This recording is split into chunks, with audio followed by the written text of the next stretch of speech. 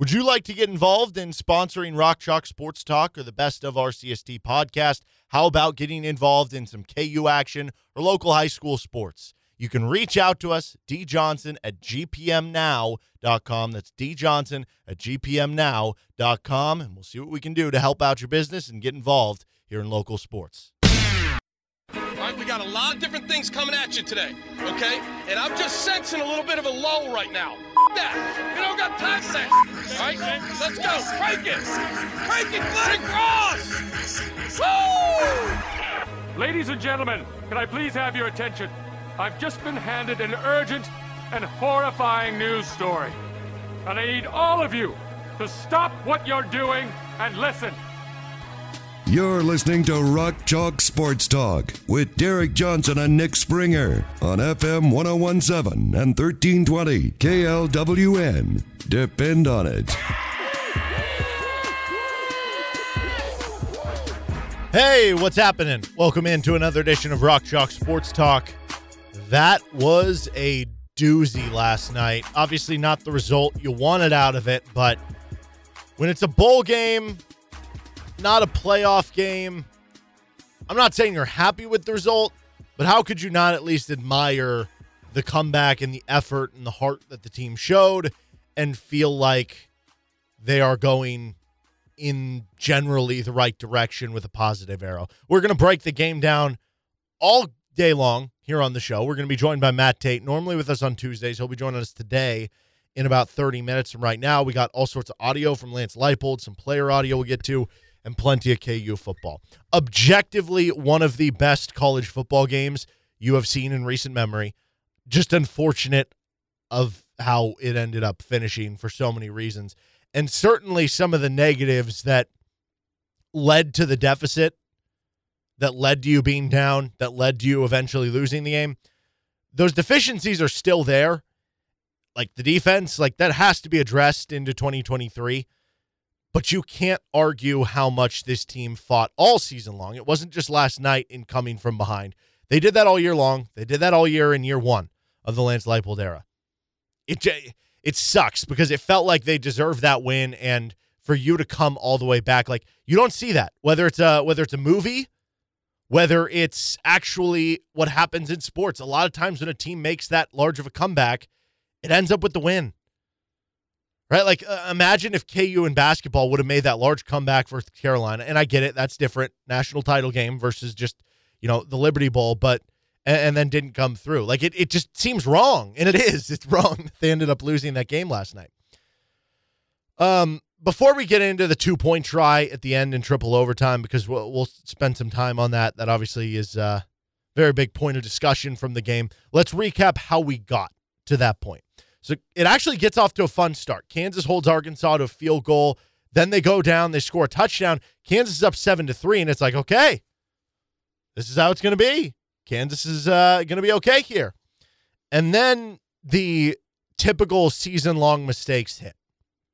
You give up a blown coverage on a double move, which I don't know if that was on Romello Dotson because he fell down there. I don't know if that was his fault or if that was a too high look where once he did basically the hitch route, Romello Dotson, they're telling him, hey, fall for that because you're going to have safety help over your head on either a cover 2 or a 2 deep that if you fall for the short route, we'll have Kenny Logan behind him. So I don't know if that was on Kenny Logan or Romello Dotson or just unfortunate, somebody falling down.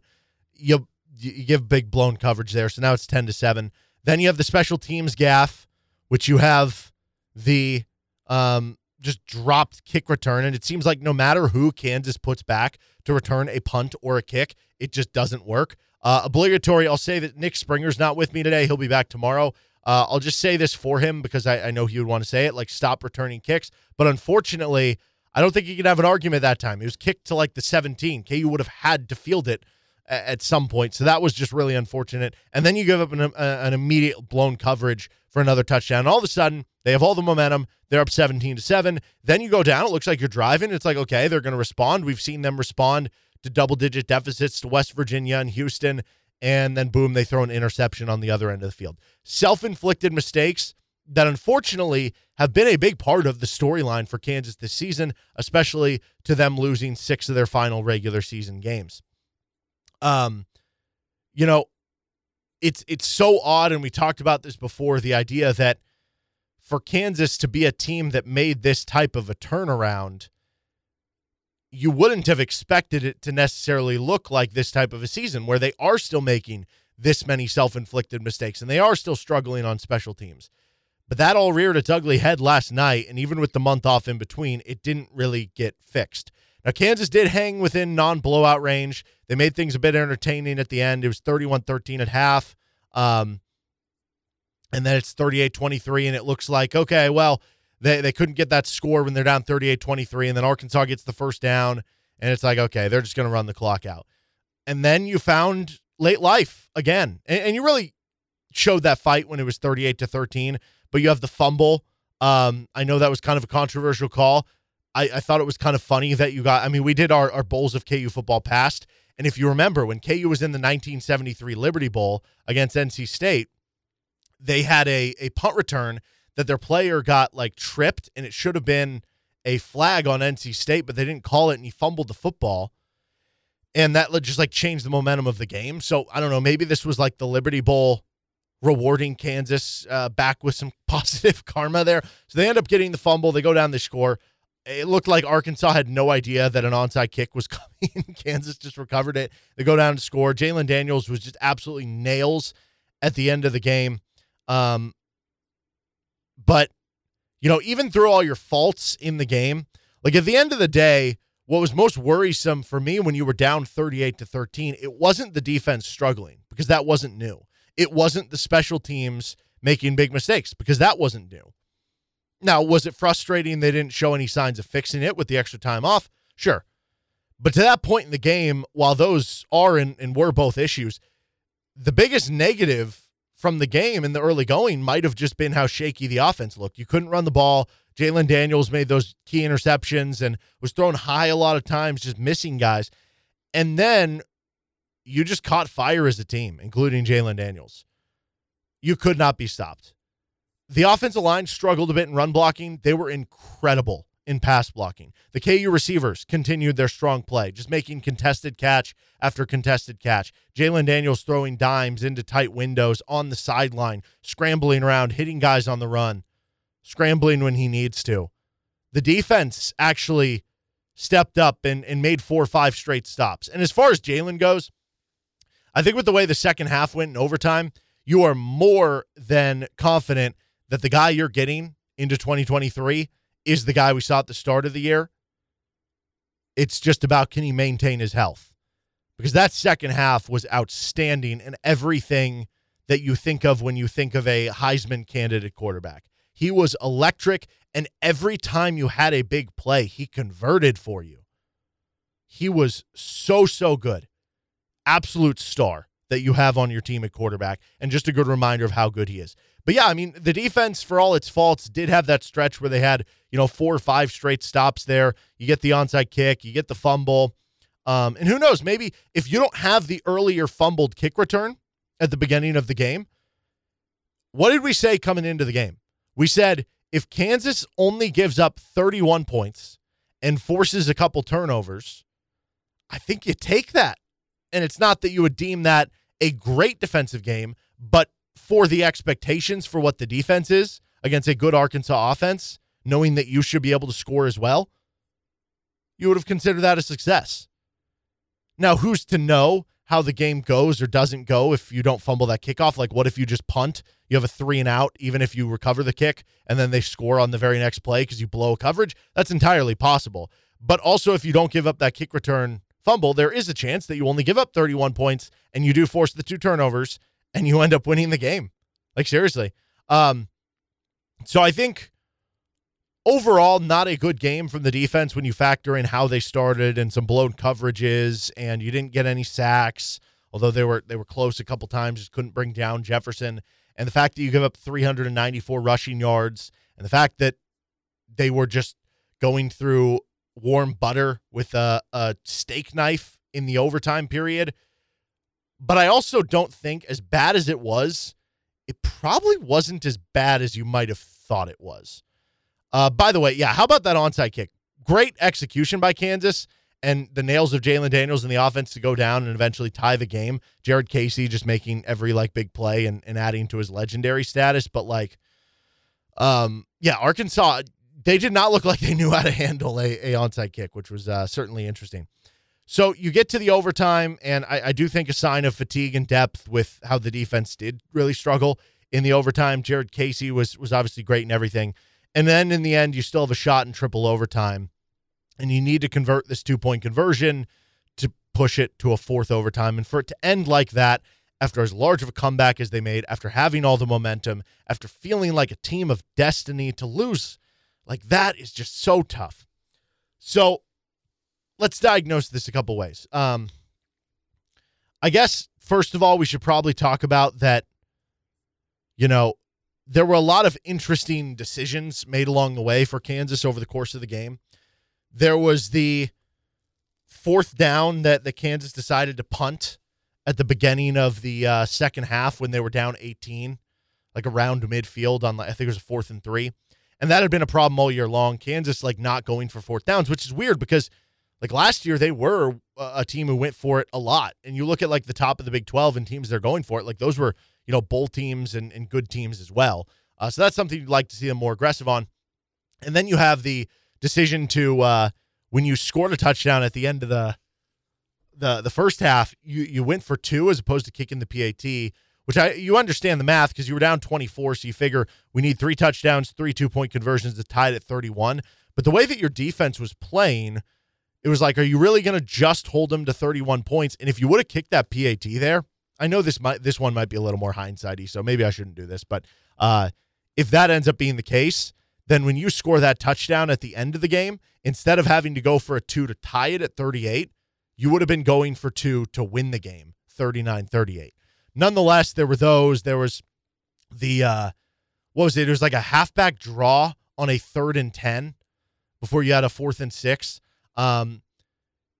I don't know, maybe kicking the field goal, probably the right call when it was 38-20 because it made it a 2-score game, but certainly looking back, if you would have gone for the 4th down, and again, maybe you could have won in regulation. Again, the hindsight ones are harder to blame on, but certainly the not being aggressive enough on the 4th downs, those are ones in the moment that you're not happy about. But the coaching decision that's going to be talked about the most is that 2-point play call at the end of the game.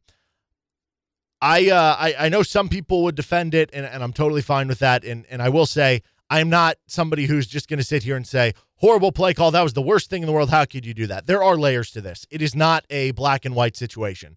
There is some gray area to this, and it wasn't just a complete failure of a play call. It was not. There were some things that worked on it. At the end of the day, overall summation, would I have made the play call or would I have hoped for something else? Yeah, probably. I don't love the fact that you have Jalen Daniels, who looked like the best player on the field from the second half on and in overtime. And like I said, how many times did Jalen Daniels come up clutch on a 4th down play, on a 3rd down play, on a 2-point conversion? Where are you sure you would want to take the ball out of his hands? That's number one. And you end up giving it to Jason Bean. Now, it's tough because Leipold mentioned postgame how it was their 6th 2-point play. In fact, here's the audio here. We'll just play this because you kind of run out of those different plays on your call sheet. Yeah, and then the last play, we struggled running the ball all day. We came up, it's a play we've used before, off the reverse, whatever, Philly special, whatever people want to call all the stuff. But, I really couldn't see exactly what everything Jason saw, whether he had the opportunity to run or not, try to make a throw, incomplete. Raise your hand for the next question. I guess one other thing, I guess I can answer for that. When you go for a couple 2-point plays earlier, and then you get into situations where you got to keep using 2-point plays, it's not like you're going to go to different plays. You just don't have a chart of 6 of them, 10 of them on your play call sheet, so. Yeah, so basically what he's saying there is they ran out of their 2-point play calls. I think they were going to run that play earlier. It was the one that you had the targeting, and then you ended up being closer to the goal line. So that makes it really tough. And I know I saw some people saying, well, why do you only have that few? Well, how many times have you seen a game where a team has to attempt more than even 1 or 2 two-point conversions, let alone 6 of them, you know? So, like, you feel like you're planned well ahead. It'd be like if you were like, you know, I have 2 spare tires at home in case I pop a tire, and then you pop all 4 tires. It's like, well, that never happens. You can't really plan for that. Now, maybe in the future they will start to plan ahead for 8 to 10 because of a situation like this. But what he was talking about there, I think, speaks very with the running game. Kansas could not run the ball at all. They had under 60 rushing yards, under 2 yards per carry. If you're in a situation where, you know, you're out of 2-point plays, but you're running well, you could just be like, just hand it up straight up the middle to Devin Neal, run a speed option, do whatever, you're going to get in. You're running the ball well. Like, that's what Arkansas could have done. But Kansas couldn't run the ball, so you had to use those specialized plays. So it does lower the number you have, and so you do have to kind of go with what you have, and I understand that. And also from the standpoint of, well, it kind of worked. Like, you had Mason Fairchild open. You also had the option open for the quarterback to run it in. So from the schematic standpoint, from Andy Kotelnicki calling the play, it worked. Where you lose me a little bit here, because it was poorly executed by Jason Bean. I also feel very bad for Jason Bean. With everything he provided for the program and sticking around as a backup quarterback and winning you that 6th game to get you into bowl game, it just almost felt like it would have been so deserving for him to come up with that play. But at the end of the day, you're not in this to necessarily play the feels game. And to take the ball away from Jalen, because you do have to factor that in.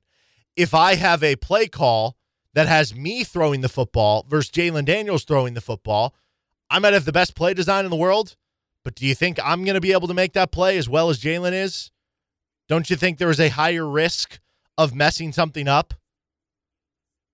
If I have, you know, my, I don't know, like a beat up car, and I'm trying to go on a country long road trip versus a brand new car, which car are you going to trust to get you across? The beat up car might make it across. We might have a great plan, but which car do you think has a better chance of stalling out on the road?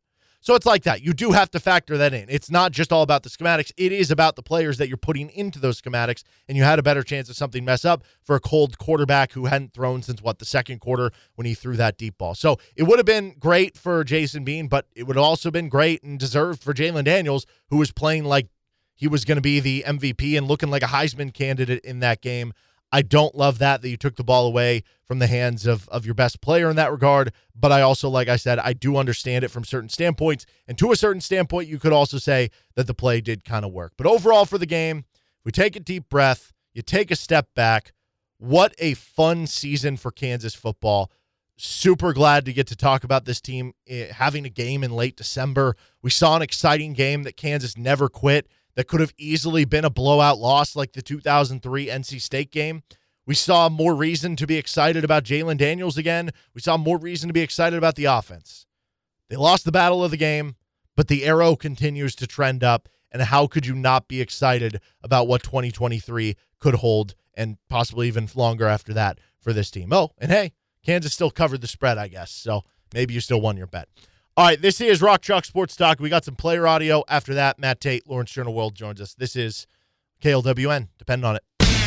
Welcome back into Rock Chalk Sports Talk. Derek Johnson here flying solo as Nick Springer is on his way back. Matt Tate of the Lawrence Journal World, KUSports.com, also on his way back from Memphis at the Liberty Bowl. And normally we have Matt on Tuesdays, but we had kind of a weird week, and we decided to have Matt on today instead, which I think works out okay because based on what we saw last night, there was a lot to talk about, and that was sure fun.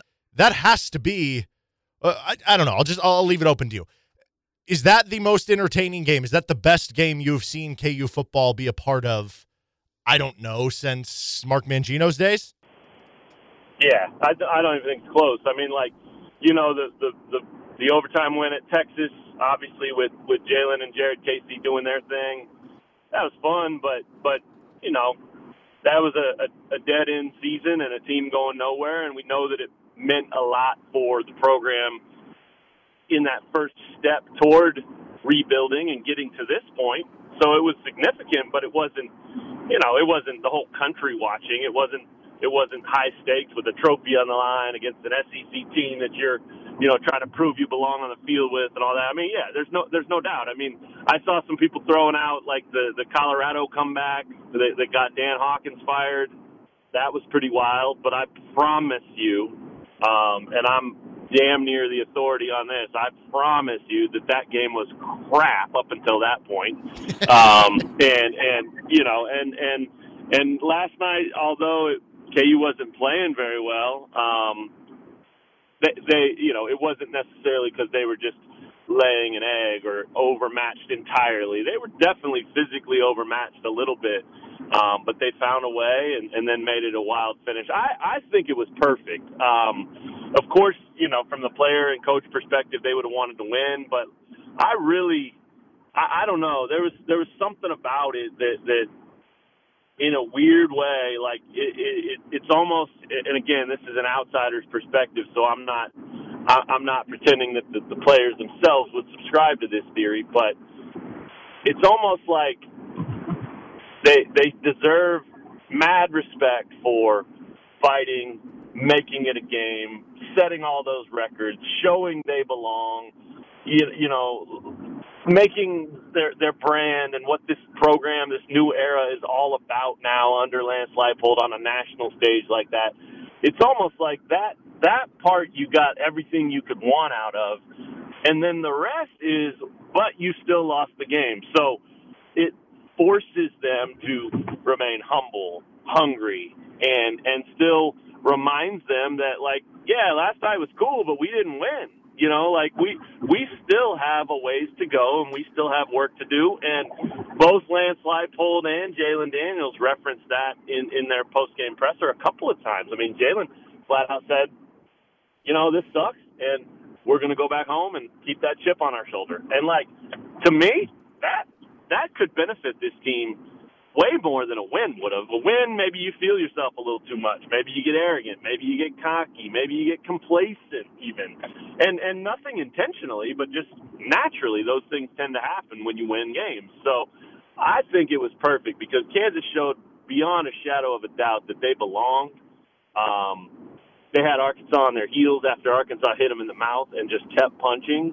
And KU didn't lay down, and they didn't quit, and they didn't fold, and they almost won the game, and everybody saw that, and everyone knows that Jalon's a star, and that this team fights. And so I think in a lot of ways, man, it was a perfect outcome. Again, not being a player, not being a part of the program, of course you want to win, but I think for the continued trajectory of this program, it may have ended up being sort of a best-case scenario, way better than getting the doors blown off, obviously, which for a lot of that game looked like that might be what it was happening.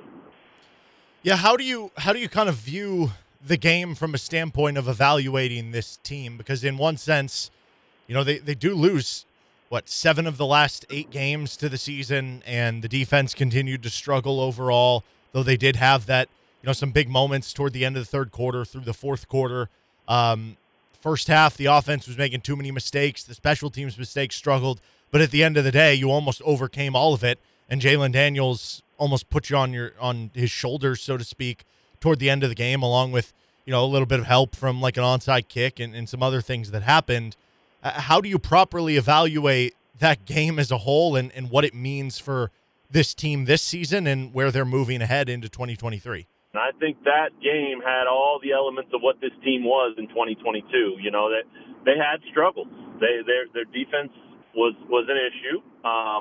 They got down, and yet they continue to show that they have the resolve and the tenacity and the fire to fight through that stuff. And some games that's going to work, and other games it's not. The last thing this program is going to do, or obviously wants to do, is get into a situation where they're like, oh, we're fine when we're down. No, there's a little bit of confidence you can draw from that, but you don't want to make that a habit. That's not the goal. The goal should be don't get down. And so I think that was a really cool capper to a really cool season. I mean, when you look at it at just face value, and you mentioned like you just did, where they lost 7 of 8 after the 5-0 start and all that, like, all the haters and fans of other programs that want to point at KU as a joke still, they can do that. Those are there. But it's not correct. And anybody that's watched closely and paid attention knows that this is a program that can and knows and believes it can line up and compete with anybody. And, you're going to get a lot of ridicule from K-State fans, but I guarantee those K-State players respect Kansas because KU fought them. And they didn't win that game either, but they fought them. And they went down and fought Oklahoma and lost that game. They went down and fought Baylor after Baylor had them beat, a lot like Arkansas did, and they made that a one-score game late. So I think this was the perfect way to sort of sum up what this season was about. It's a team that took a giant step forward and now needs to take another one. But the hardest one is usually that first one. And so they understand how to be in those games now. They understand the little, small, minute differences between what wins and what loses. And now they need to put all that into practice and go turn it into more victories in the future. And the fact that there's going to be a lot of retention, the fact that they return a lot of guys, or at least should and are expected to, should help with that. I mean, I think they have a really good opportunity here to use all of these things and lessons that we're talking about and turn it into taking that next step. But I don't think the next step or the next 2 or 3 steps are nearly as massive and difficult and challenging as what this first step was. I mean, these guys believe they belong now. They know they can compete, and that was something that was missing. And so I think that's what last night was about, was so cool because it was a little bit of everything that we saw from this team all year. And, they just came up short, but they could have won the game. They belonged on the field. They fought with an SEC opponent that was in a lot of ways bigger, stronger, and faster at almost every position, and they found a way to get it into one of the craziest games ever. I know the Liberty Bowl people were over the moon excited about how much fun that was, and while it was a good look for Kansas to compete and show up like that.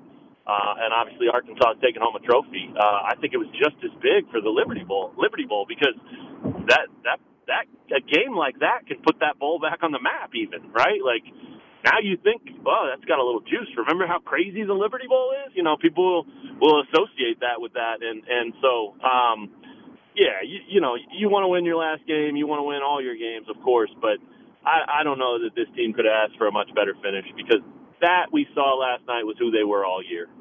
I was talking with a friend after the game, and we were trying to figure out, what do you think the expectation for next season is going to be? Because like you said, on paper, they should return a lot of guys, and you never know how it's going to go nowadays with the transfer portal and the NFL draft, and players are going to have decisions. But on paper, KU can bring back so many starters and so many others who may not have been starters, but were basically starters with how much they played, and then you add on some other players.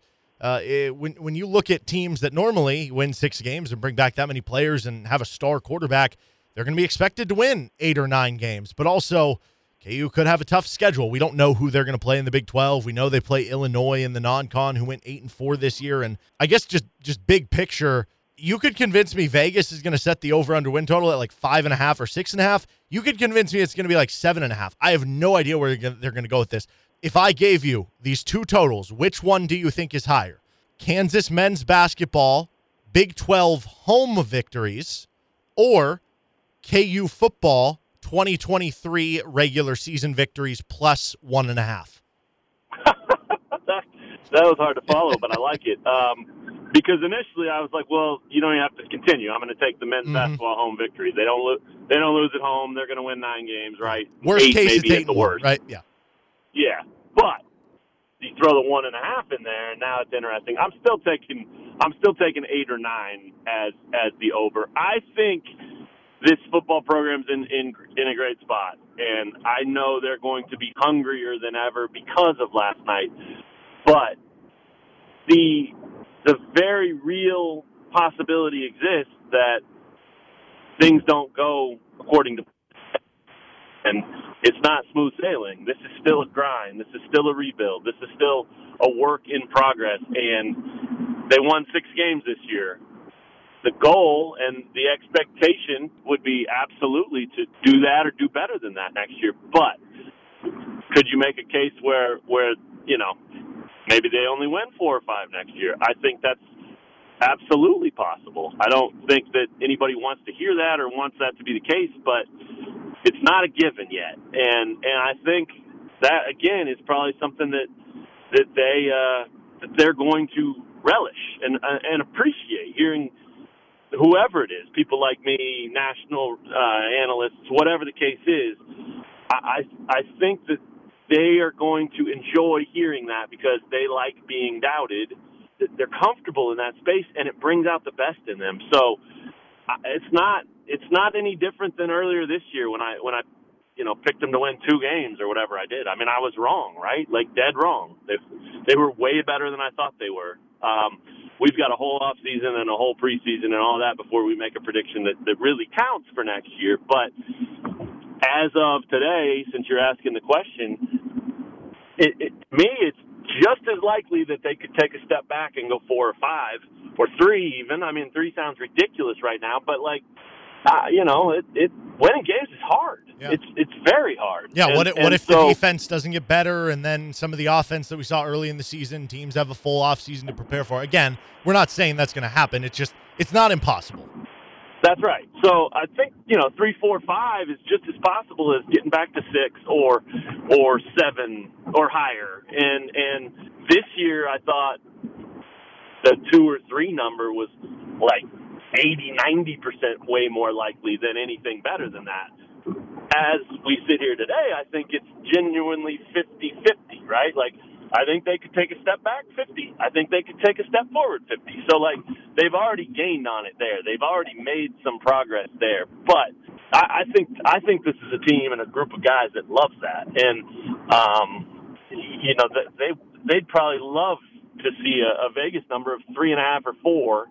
And they'd probably love for everybody to pick them 9th in the Big 12 or 10th in the Big 12 again, because, again, it just brings out the best in them, and that's what these guys, are comfortable with. I know I said that a minute ago, but it really is. Like, Jalen Daniels is a star, and I wrote a story this week, and if people haven't seen it, it's worth checking out because I had some fun with it. I mean, it was like, this is a guy that deserves and has earned the actual mention of being, best quarterback in Kansas since Todd Reesing. It's hands down. And there's some really good quotes from Brandon McAnderson in there. I talked to Mangino. Like, he belongs. And I wrote that before last night. So him doing that made the story look even better, So he's that guy.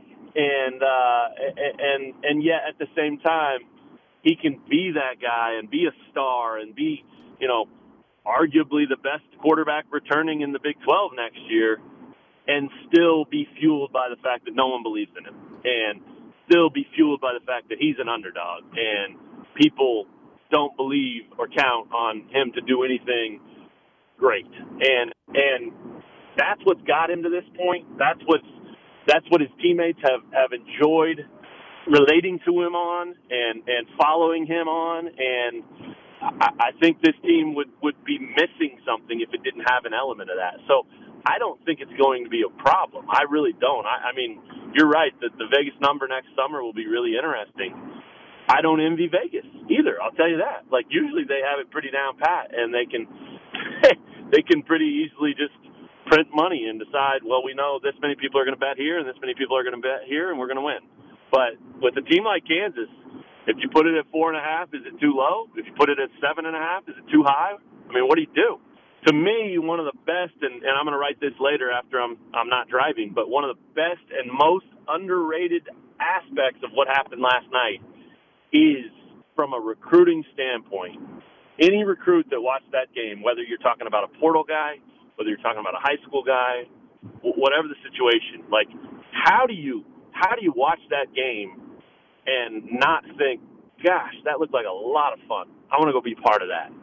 Like, I'm telling you, I think that Leipold and his coaching staff are going to be able to reach out to guys now and say, well, hey, you might have seen us play in the Liberty Bowl. Did you check that out? And they're going to go, oh, hell yes, Coach.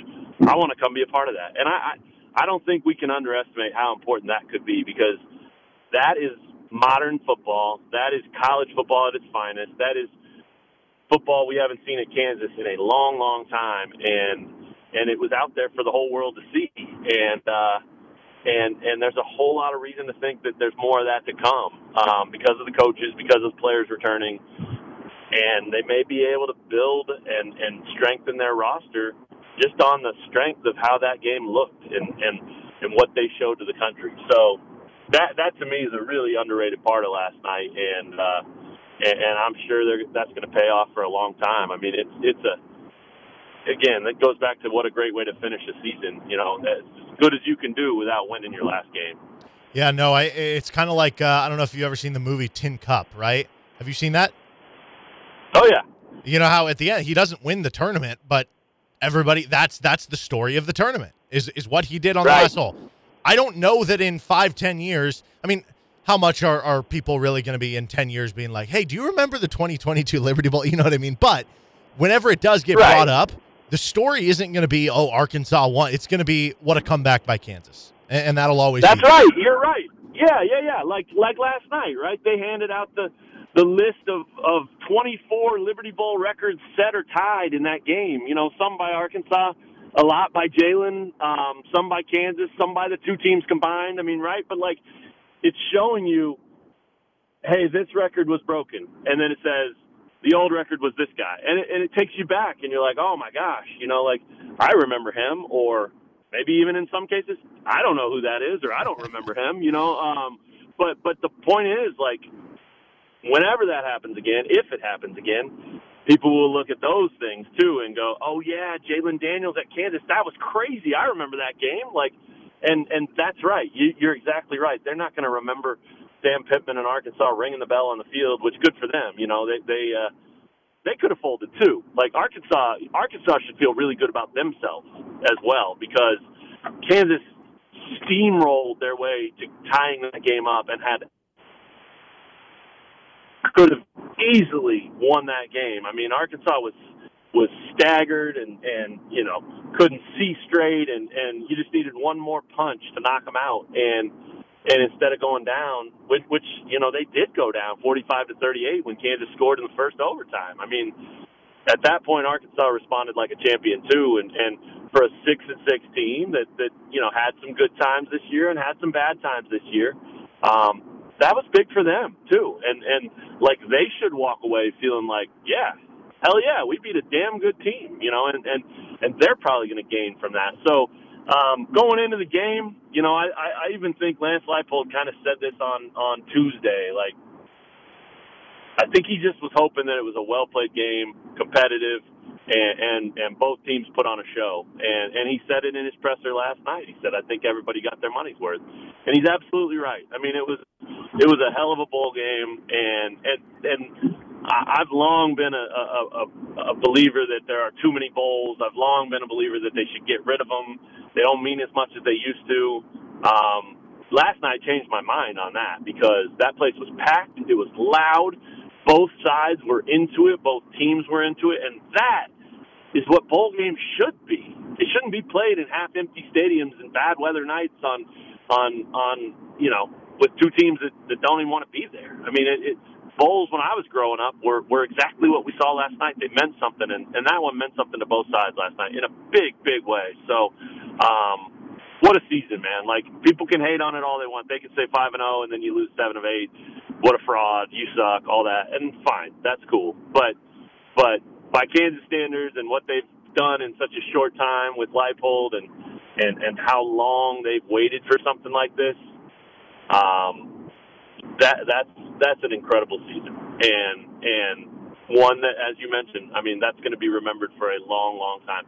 All of these guys are going to get the love they deserve years into the future if KU gets this thing rolling again. They're going to be remembered. This team will be remembered as the group that got it going. And how many times, and you've been around too, Derek, but I've covered so much of it. How many times in August or signing day in February have we heard from guys that say, I want to come to Kansas because I want to be part of the turnaround. I want to be a part of something special. I want to be on the team that said we were the guys that got it going. And all of those guys fell short. They worked their butts off to do it. It wasn't for lack of trying. It wasn't about any of that. It was just, some leadership issues, some talent issues. It just wasn't there. But this group finally got it done, and they're the guys that can say that now. And, it's hard because there's 100 and some guys on the team, and you don't remember all their names, and you don't know all their names. But if anybody comes up to any Kansas fan in 15 years and says, hey, my name's such and such, and, I was on that 22 football team, that fan or those fans that they talk to are going to be like, hell yeah, man. High five, hug, love you. You guys were awesome. And that's cool. Like, that's significant stuff, and they should all be really, really proud. I tweeted it last night, too, after I got home and kind of just or to the hotel and just kind of had a minute to breathe and think. And I've seen a bunch of bad football at KU, and a lot of people have. But that was awesome, man. Everybody showed up. The coaches, the players, the fans. They all showed up and gave it all they had, and they should all feel really proud of that program and the direction they're headed in, because that was a hell of a show last night. Well, Matt, I appreciate the time. You can check out all his work, KUSports.com and in the Lawrence Journal-World. Thank you. Drive safe, and talk to you next week. Sounds good, man. Thanks for fitting me in. I also am glad you clarified the Tuesday-Thursday thing, because I don't know that I've known what day it is for several weeks now. So that was huge for me. We've already got a weekend coming up, it sounds like. How exciting. That's right. Long weekend at that with New Year's Day. Appreciate it again, Matt. All right, Derek. Thanks, man. Happy New Year. That was Matt Tate, Lawrence Journal-World, KUSports.com. Thanks to Matt for being very generous with his time there, as we'll have plenty more KU football talk, including coming up in our next segment. More Lance Leipold audio and plenty more throughout the rest of the show. I'm Derek Johnson. 1 hour down, 2 to go. This is Rock Chalk Sports Talk on KLWN. Depend on it. We are brought to you by Home Field Apparel. Home Field, a premium collegiate apparel brand out of Indianapolis, has incredibly comfortable, officially licensed apparel with vintage college designs, because they dig through the archives of your school to find unique logos, mascots, and moments. The Kansas collection has 14 pieces of apparel, including T-shirts, hoodies, crew necks, and they are some of the most comfortable things that you will wear. Plus, they look really cool. And they just released, well, not just, but after the national championship, they released a national championship shirt. Use the code RockChalkSportsTalk. That's RockChalkSportsTalk, all one word, and you'll get 15% off your first order. That's right. Code RockChalkSportsTalk, all one word, for 15% off with Home Field Apparel on your first order. 4 o'clock hour, you're listening to Rock Chalk Sports Talk. I'm Derek Johnson. No Nick Springer today. He should be back in action tomorrow. And on tomorrow's show, we're going to be joined by the voice of the Jayhawks, Brian Haney. Normally joins us on Thursdays. Just been kind of a weird week. So he'll be joining us on Friday's show. We'll also do our Florida Man Mad Libs that we didn't get a chance to do on Wednesday without a show and without Nick here. We'll have our game picks, more KU football talk, KU basketball preview ahead of the game against Oklahoma State. You can hear that Oklahoma State game right here on KLWN. Pregame will be at 11:30 in the morning on Saturday with tip-off at 1 o'clock. You'll also be able to hear the KU women's basketball game also against Oklahoma State, but they're on the road in Stillwater on Saturday a little bit after the KU men's game. Are you looking for the perfect destination for your next social or corporate gathering? Venue 1235 has you covered, located right off I-70 and 5 minutes from downtown Lawrence. Venue 1235 is a large climate-controlled event space with a catering kitchen, private suite, and a covered patio. All right, we've got some notes. We're going to have our offensive and defensive notebook coming up later in the 5 o'clock hour. We've got a bunch of Lance Leipold audio to get to you through the rest of the show as well. But it is time for another edition of Derek's Deep Deliberations, KU Football Edition. Basically just notes and random thoughts about KU football that come to mind. Certainly, when the game was 38-13, did that not feel like Mark Mangino's first bowl game? And it felt like the comparisons were flying ever so high, right? We had the Mark Mangino comparisons of he wins 2 games in year 1, then they go to a bowl game in year 2. Lance Leipold wins 2 games in year 1. They go to a bowl game in year 2. And in that bowl game, for Mark Mangino. They got destroyed by NC State and Phillip Rivers. And for a moment in time, I mean, more than just a moment, when it was 38-13, but through other times, even when it was 31-13, and Arkansas is looking like they're going to possibly blow you out or win big, it was like, oh, history is repeating itself. Now, on the positive, that team ended up making the Orange Bowl 5 years later, so if Kansas follows that path, then to make an Orange Bowl, that'd be a quarterfinal game. That would mean you'd make the 12-team playoff and either win your first-round game or get a bye into the Orange Bowl. All for that. But what a response, and then it ended up not even being close at all to a comparison. I got a text from a friend that said, I'll tell you this, that was a lot more fun than that bowl game. So, yeah, definitely a positive. It was funny. I hope people caught wind of this. When KU got down so big, I was starting to ride into the jokes of, well, KU just doesn't care to be there. I hope nobody actually believed that was actually the case. That's just the funny joke that every SEC school, now they don't even say it as a joke. They say it in all honesty. That if Kansas would have been the team up 38-13, that's all you would have heard about Arkansas. They didn't really want to be there. Second, deep deliberation. Got your butt kicked on the offensive line or I'm sorry, just on the line of scrimmage at both ends outside of pass blocking. Kansas's pass blocking was actually really good. It was one of their better grades of the season. Like if you're looking at Pro Football Focus, I don't even need to tell you that grade. You could have just seen it with your eyes. How many times did Jalen Daniels just have all the day in the world to pass the ball? They ended up with an 88.1 pass blocking grade. That was their highest mark on the season on Pro Football Focus, shortly followed by Tennessee Tech, Iowa State, TCU, and West Virginia. All of those games were an above 80 pass block grade. The run block grade, not great, though. You're a 54.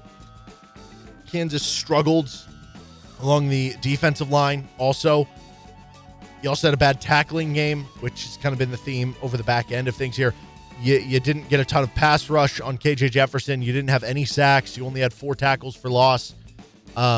Certainly you got close to a couple sacks, but couldn't bring him down, and that does matter. You have to be able to complete the tackle to complete the play there.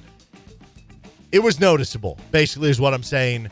The difference in the SEC line of scrimmage versus what Kansas had, whether it was size, whether it was strength, whether it was physicality. Again, Kansas held their own in the pass blocking side of things, but they could not move them in terms of the run blocking, being able to open up holes and being able to surge through on the defensive line to allow the linebackers to scrape through and make tackles at the line of scrimmage at the other end.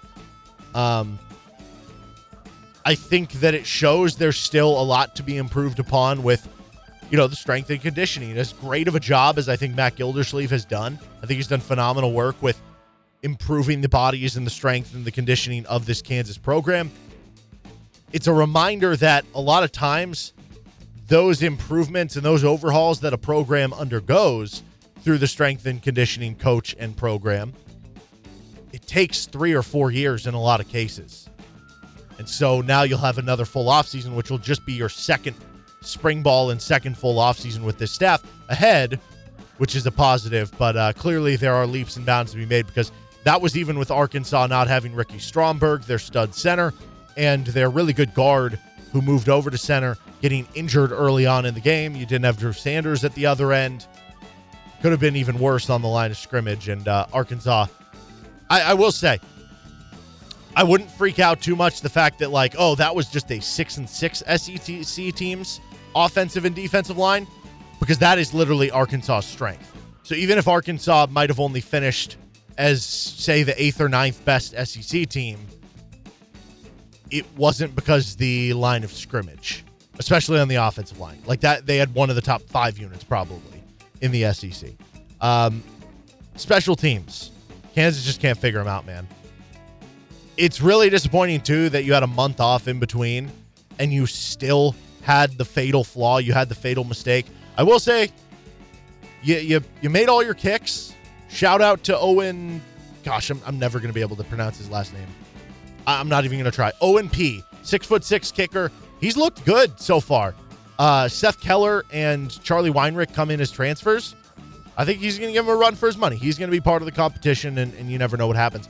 1 for 1 on field goals, 4 for 4 on PATs, I thought your punting game was okay. You had the long punt from Jalen Daniels, which you should have gone for it, but you pooch kicked it. The other punter, less than 40 yards per punt, which is not ideal, but they didn't have any big returns on punts. Still some special teams flaws in terms of maybe plays that you didn't field it and you could have caught it for a fair catch, and then you lose some yardage on the punt rolling through. But overall, special teams actually ended up with a nice game outside of the kick return that was fumbled. And unfortunately, the special teams game, the way that it goes, with there not being that many plays, it's always going to be something where if you just have one disastrous play, like it's not like if Patrick Mahomes throws one interception and all of a sudden, boom, he has 40 other passes to make up for it. Special teams, you might have like 10 plays over the course of a game. If you have one disastrous play, that's equivalent to like 4 interceptions. You know what I mean? Just in terms of if you extrapolate it out. So unfortunately, that carried the load, but led by the onside kick, which was very well executed, actually ended up being, from that point on, pretty okay special teams for you. And that's something you have to get shored up. I don't know if it's hiring a special teams coordinator specifically as opposed to having 2 of your assistant coaches kind of split the duties. I don't know. I feel like that's the way that this needs to go, but also, what if you hire a special teams coach and he's not very good? Is it really any improvement? I don't know the answer to that. Weekly gripe on the lack of aggressiveness. Why are you punting at the start of the second half there? What I mentioned with the pooch punt from Jalen Daniels, that should have just been a go-for-it situation. You're down 18. If you convert that 4th down and you go down, even if you get a field goal on that drive, make it a 2-score game. Hey, what do you know? Kansas wins in regulation. You never know how the game plays out and the ripple effects, but just add the 3 to the end of regulation. It's frustrating because Kansas is a team that, as much as they have improved the talent and the depth, and you do have a player like Jalen Daniels leading you at quarterback to where you do have some of that star power, there still is not a lot of separation between a lot of the Big 12 schools, and Kansas still is, at a certain point, you're playing with a small margin for error. You might not have the talent of a lot of these other schools. And so you have to find those ways to win on the margins, even if you're not the most talented team. And one of those ways is to be aggressive on 4th down. I'm not saying go for every 4th and 8, but when you're down 18 and it's 4th and 3 and you're near midfield, I feel like you kind of got to go for that, especially when you consider KU's defense, not very good this year. 124th in the country in points allowed per game. KU's offense, very good this year. 21st in the country in points per game. And you have a beast quarterback in Jalen Daniels. I know which side I'm going to put more faith in to win me those situations. And what's weird is I don't understand what happened. Last year, Kansas went for the second most 4th down attempts in the entire Big 12. So there was that aggressiveness that you love to see. This season, Kansas attempted just 17 4th downs through the regular season. That number went up in the bowl game, but a lot of them were 4th downs that you had to go for at the end. And that through the regular season was 9th most in the Big 12, so second to last. Baylor, who had 47, Texas Tech, who had 46, almost tripled them up. And if you wanted to say, well, last year's Kansas team was 2-10, they had less to lose by going forward on 4th down than this year's team. Okay, Baylor made a bowl game. Texas Tech won 8 games this year after winning their bowl game. They tripled them up. So it's just kind of odd considering those things. And that was my biggest kind of weekly gripe, week in, week out. Just some of those aggressiveness things. Even at the end of the first half, I know there's only 20 seconds left and you have the ball at your own 20. But you're down 18. I don't know. Maybe you're worried about the interceptions, which I guess would be fair because you had 2 of them earlier on. You don't want to throw another, but you've seen Patrick Mahomes go down in 13 seconds. Maybe you try to go down and get a field goal. I don't know. Maybe that one's nitpicking too much. But when you combine some of the non-4th down decisions or the late play call, it's really tough for a team that has to win close games or win on the margins if you make too many mistakes and then you have some of those maybe not aggressive enough decisions to kind of add up. That is Derek's Deep Deliberations. I am Derek Johnson fame here on Rock Chalk Sports Talk. We have some Lance Leipold audio we're going to get to starting next. We've got KU football offensive and defensive notebooks coming up in the 5 o'clock hour. This is RCST. You're listening on KLWN. Depend on it.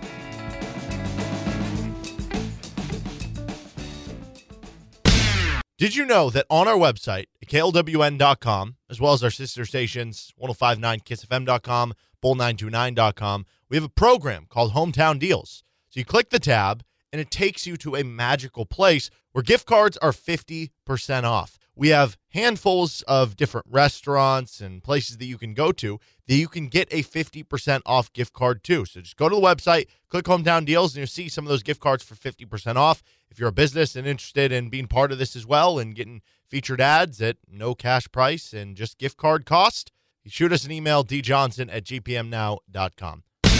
5 o'clock hour. Thanks for joining us here on another edition of Rock Chalk Sports Talk. Derek Johnson going solo with you today. Nick Springer should be back in with us tomorrow. Coming up in our next segment, we're going to get to some Lance Leipold post-game audio from what he had to say after the Liberty Bowl from KU. We have a KU offensive and defensive notebook here. In the regular season, we would split these up and do a segment each, but we're going to combine both. We'll start with the KU offensive notebook. Just not enough complimentary football in the early going is my first kind of note there. They obviously ended up catching fire and doing more than enough to win the game offensively. But in the early going, you had the 2 turnovers in plus territory when you could have got points. I don't know if you would – I mean, the special teams is a whole nother deal. But if you view that as an extension to the offense when you're having a kick return, then from that standpoint, you give up the easy touchdown for Arkansas the other way after they have the short field from the fumbled kick return. And there were times that it was a little bit similar to the Kansas State game for a certain standpoint until you did actually mount the comeback. Like in the Kansas State game, you had a chance. You made the stop at the end of the first half of the Lonnie Phelps strip sack, and then you started with the ball in the second half. And I don't remember what the score was of the Kansas State game at that point, but you were down a couple scores. Maybe it was like 12 points, something like that. And you had the ball to start the second half that if you went down and scored, it was like, okay, we've arrived. It is a game for this second half. Kansas was down 31-13 at halftime of the Liberty Bowl. They start with the ball in the second half. And it's like, well, if they can go down and score, make it a 2-score game, all right, now you're right back in this thing.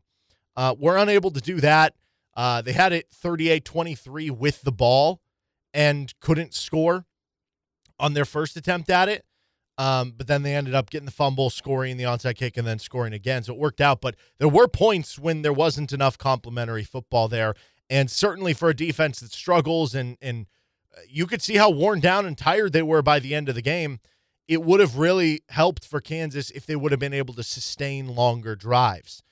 At the end of the day, your efficiency in scoring is what matters most for the scoring side of things offensively. Like if you only get 4 drives, but you score 4 touchdowns, just because you only had 28 points doesn't mean it was a lower-end offensive game. You went 4 for 4. You literally scored every one of your drives. But where the time of possession thing matters, like if you win time of possession, it means nothing to you winning or losing the game. It's more about the efficiency, what you do with the ball. There are certain cases, though, that the time of possession, it's an important stat. It's not the be-all, end-all. And last night, I think, was part of it, because for Kansas defense that needed that extra rest, it would have been nice to have the ball for a little bit longer. And the only way that Kansas was able to move the ball consistently and to score those points, it was on quickly paced passing drives where you hit a bunch of big passing plays.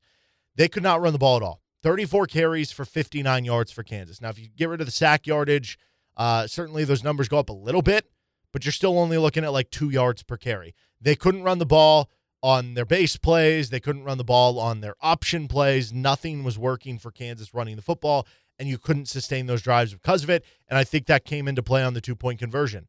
If Kansas was out of 2-point conversion plays, they could have just been like, well, here, we'll just run it up the gut. But guess what? That wasn't working all day long, so that wasn't really an option for you.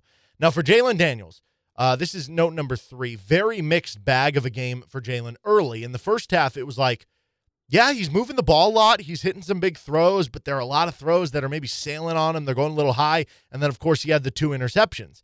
And then from the, I don't know, maybe from the second interception on, or maybe midway through the third quarter, through the fourth quarter and into overtime on, he was the best player on the field, at the very least for the KU offense versus the Arkansas defense. You can make the argument KJ Jefferson, but I don't know. Jalen Daniels was really, really good over the back end of that game. And I wonder if the slow start for him was just a matter of being too amped up. I mean, it's probably his first fully healthy game back. Like the Texas game, he clearly wasn't 100%. The Kansas State game, I don't even know if he was 100% for that. He was certainly closer to it and looked a lot more like the guy we remembered. But that game, he certainly, from the physical traits and being able to take hits and those sorts of things, he was a lot more close to being 100%. So you get amped up for this big bowl game and throws are going high for a guy who has a lot of arm strength. Like that stuff would make sense. He even mentioned that in the postgame in that audio we played for you earlier that, yeah, he just kind of calmed down at some point, and that's how he was toward the end of the game. So I think that is what I would kind of define that to. Certainly you would prefer that didn't happen early in the game because who knows, maybe you win the game in regulation if it doesn't. But the lasting impression that he gave you, what he did in the fourth quarter in the overtimes, is just remarkable. And, I mean, came up so clutch, big play after big play, 2-point conversions, fourth down conversions, big third down, hit some tight windows and throws. Just calm and collected in the pocket. And by the way, the KU offensive line, they really struggled in run blocking, so it wasn't a perfect game. But in pass blocking, they were outstanding. How often did Jalen have time to just, kind of just hop around in the pocket, sit there patiently, waiting for somebody to open up and not be under pressure? A remarkable job by the offensive line, but also good job by Jalen not to, get trigger shy with like, oh, I've been in the pocket way too long. Like, no, the line was doing well for him, and he held up with it. But I think now, especially after how the first half went, if that would have been the entirety of the game for Jalen, how the first half went, it would have certainly been like, man, we saw this quarterback look so good in the first 5 games of the season. Then he suffered an injury, and we never saw him get back to it, whether it was a health thing or maybe that was just a hot run. I think what you saw at the end was confirmation that the guy we did see early in the year is the guy that we are going to see in 2023, and that was a cool impression to finish out the season with. Some other quick notes on our offensive side of it. Kansas certainly seemed to be throwing a lot of receiver screens. I wonder if that was something they found on tape to exploit Arkansas. Most of them worked very well. KU receivers, on that note, were really good again. By far the best positional surprise of any unit this season. I mean, the offensive line was really good. We worried about the depth, but we knew a lot of the starters were good. Dominic Pooney might be the biggest individual surprise, but like as a position, the receivers were so good this year. And that duo of Luke Grimm and Lawrence Arnold, who combined had 18 catches for 286 yards and a touchdown. Statistically, they combined for like 1,300 yards. It doesn't jump off the page, but that is going to be one of the top receiver duos in the Big 12 headed into 2023. I'm excited the jump that both of those guys can make. Jared Casey just continues to be so fun. He makes big blocks running the ball. Just follow him, and you'll know where the running play is going a lot of times. The play where he tries to, like, bully the guy into the punt to be a fumble in Kansas ball, and then just every big 2-point conversion or play around the goal line you need him to make, like, oh, he's going to make the catch, and he's going to find his way into the end zone. And then I also wanted to make mention for Kai Thomas. I know the rushing stats aren't great. I think that was more of a product of Arkansas's defensive line beating up KU's offensive line just in terms of the running game going. So it was tough to get anything going there. But 2 touchdowns for Kai Thomas after kind of a lot of ups and downs with injuries and being maybe third string on the depth chart throughout the year, to battle back and have a couple touchdowns and over 40 total yards. Solid little performance to end the season for Kai Thomas. On to the defensive notebook here. Arkansas broke the Liberty Bowl record for most points in a quarter. They did that in the first quarter with 24. Then they couldn't be stopped in overtime. So, if you judge a book by its cover, it was the worst book of all time. Somewhere in the middle among those pages, though, KU did get a lot better. The stretch they had from the third quarter through really after Arkansas went up 38-13. In the third quarter through the end of regulation, they had 4 or 5 straight drives that ended with punts or like a turnover, like you had the fumble. And in a lot of cases, they were just like 3 and outs. I thought Kansas was great on these short, like overall, Arkansas had their way running on Kansas. At the very least, Kansas did a good job when it was like 3rd and 2, 3rd and 3, at least in that stretch of the game. They were able to plug those holes and shut down those third and shorts into being fourth downs and eventual punts. Now, I mean, it's kind of a weird game to evaluate the defense because on one hand, they got screwed with early turnovers. On the other hand, they had several chances in overtime to just make that one stop, right? It's not even that you had to stop them from scoring a touchdown. Just stop the 2-point conversion or, stop the triple overtime 2-point conversion or something. And they just couldn't do that. Arkansas ran 6 plays in overtime if you just count the non-PAT plays, so the 2-point conversions and the actual plays. They scored on 4 of them, right? If you just prevent one of the 2-point conversions. So bad start, even worse finish. I do think that there's something to be said about how tired they are. And I guess basically what I'm saying is not everything went poorly. Like they got that big fumble. They got the big interception before the end of half. They were put into really tough situations in that first half with the fumbled kick return. And all those stops that they made allowed you to tie it at 38 in addition to an onside kick and the offense going off. So I guess what I'm saying, yes, it was not good, but it's closer to going right. It was closer to being an okay game for the defense than you might think. But then again, you also give up 394 rushing yards. You can't make a stop at the end when you really need it. You can't stop KJ Jefferson at all. Not a good performance after the time off. Certainly we know what unit has to. I mean, Kansas right now, they are 124th in the country in points allowed per game. They were 21st in offense. If the defense can't get better next year, and what happens if teams figure out the scheme a little more against Kansas next year and Kansas drops to being the 40th best offense, which would still be a good season offensively, and then you have this bad of a defense, that's how you drop down to maybe only winning 4 games next season. I'm not expecting that to happen, and my expectation is this team should win 7 or more games, improve on what you did this year into next year, but it's clear the defense has to get better for that to happen, which, they did give up a touchdown less this year than they did last year when you look at it big picture, but obviously not quite good enough. Quick note on the appreciation of Kenny Logan's toughness. Loved that. I thought O.J. Burrows played well. I think he was KU's best defensive player. In fact, he was voted as the defensive MVP. I didn't realize they did that for the bowl. I don't know if that's a Liberty Bowl specific thing or if that was a just bowl game specific thing where they vote. Because I thought it was just you just vote like a bowl MVP. So again, that might just be a Liberty Bowl thing. But the fact that they gave O.J. Burrows the individual defensive MVP for Kansas, I thought was very deserved for him. He graded pretty well in coverage. I thought he was one of your more sure tacklers. Now I'm looking at Pro Football Focus, and he did miss 1 tackle, but I remember him making some good tackles. Came up with the interception also. So I thought it was well-deserved. It's interesting because KU just missed so many tackles, which has been really a theme in a lot of games. Rich Miller missed 3, Kenny Logan missed 3, Lonnie Phelps missed 2, and then Burrows, Bryant, Lassiter, Barry Hill, and Craig Young all missed 1. So you total that up, and that's, I think 13 missed tackles for Kansas. And Lonnie Phelps, I think, would have ended up having a great game had those 2 missed tackles not happened. Both the missed tackles were on potential sack plays of KJ Jefferson because he ended up with 6 pressures. That's a lot of pressures for Lonnie Phelps. Malcolm Lee had 3, Jeremy Robinson, Caleb Sampson had 2, and then Withers, Bryant, and Young each had 1. He had 6 of them individually. He also had a QB hit, 5 QB hurries. So if he gets him to the ground 2 more times, it would have been a fantastic game from Lonnie Phelps. So close to him having that kind of takeover, dominant wrecking ball game. In the end, though, for the defense, the bottom line, going back to something I was just talking about, I think Kansas just had too much fatigue.